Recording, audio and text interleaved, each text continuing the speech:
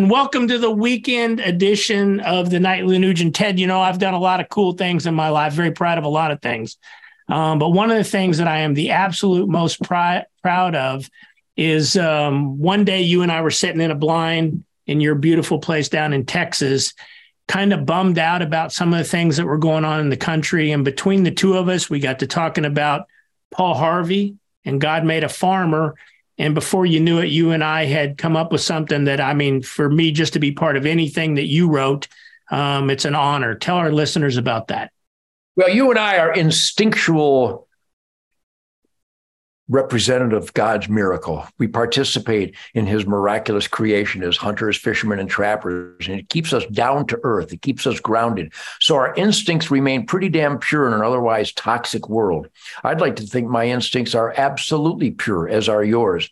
When we created this, God made a hunter. If you really want quality air, soil, and water, you have to walk wild ground, which is the producer of quality air, soil, and water, which is the determinator of quality of life.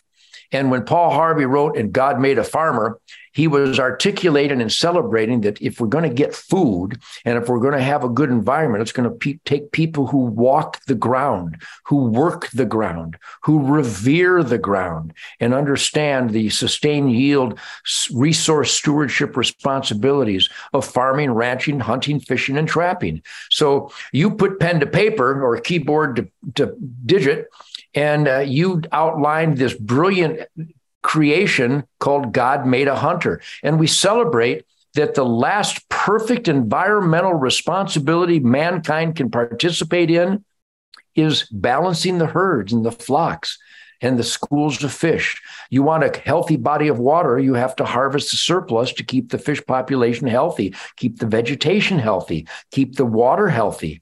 And that's the same procedure, scientifically proven resource management model in the United States of America, where we're celebrating more geese, more turkeys, more lions, more mountain lions, more black bears, more deer than ever in recorded history. I think more elk than ever recorded in history, more moose, more antelope, more grizzly bears. The reason that wildlife is thriving is because we pay for scientific-based management in most instances where the Democrats don't ban this and ban that.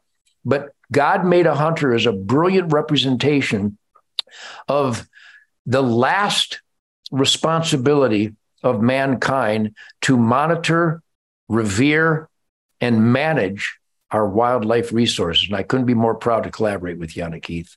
Yeah, powerful, Ted. Well, before we play the God Made a Hunter bit, I want to remind our listeners, go to hunternation.org, become a patriot, become a member. Hunter Pride 365. Ted, happy 4th and Freedom Week. And to our listeners, enjoy God Made a Hunter. See you next week, Ted.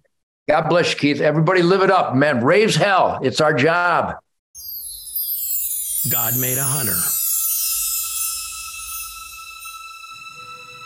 In the beginning, God made the world and gave it all that was needed to survive and flourish. God put birds in the air, animals on the ground, and all the fish in the sea. To show mankind how to utilize and protect these creatures, God made a hunter. As time moved on, there was a constant struggle, a battle for food and family, a battle against beasts and enemies, a battle for life.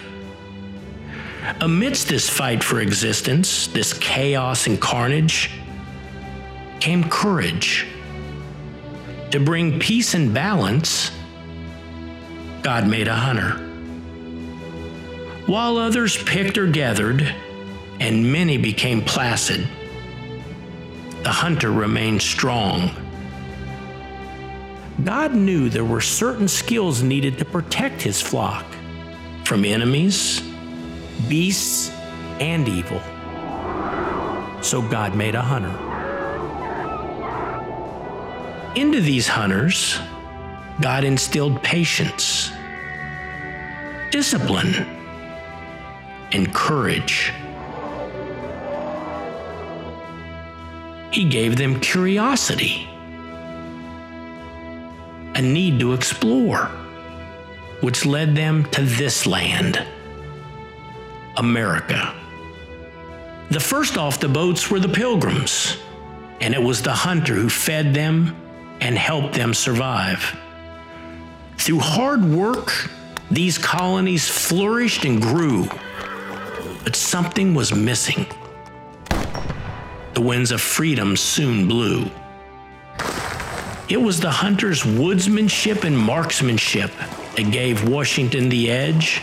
In battle after battle, it was the hunter's keen eye and steady hand that defeated the redcoats, bringing freedom to the land. Every time from the World Wars to the Middle East, when America was under attack from foreign enemies, when brave men and women were needed to answer his nation's call, God made a hunter. They came from the mountains, the valleys, the coasts, and the plains.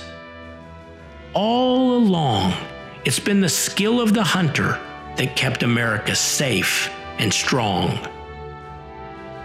Since the birth of this great nation, every time something really important needed to be taken care of, God made a hunter. And to date, the hunter has never let God down. But right now, a culture war rages on. Our traditional American values, including our hunting lifestyle, are relentlessly under attack. But this time, the attack isn't from a foreign enemy, it's from within. So today, in this most critical time, with the future of our great nation in the balance, what has God done? God made you the hunter.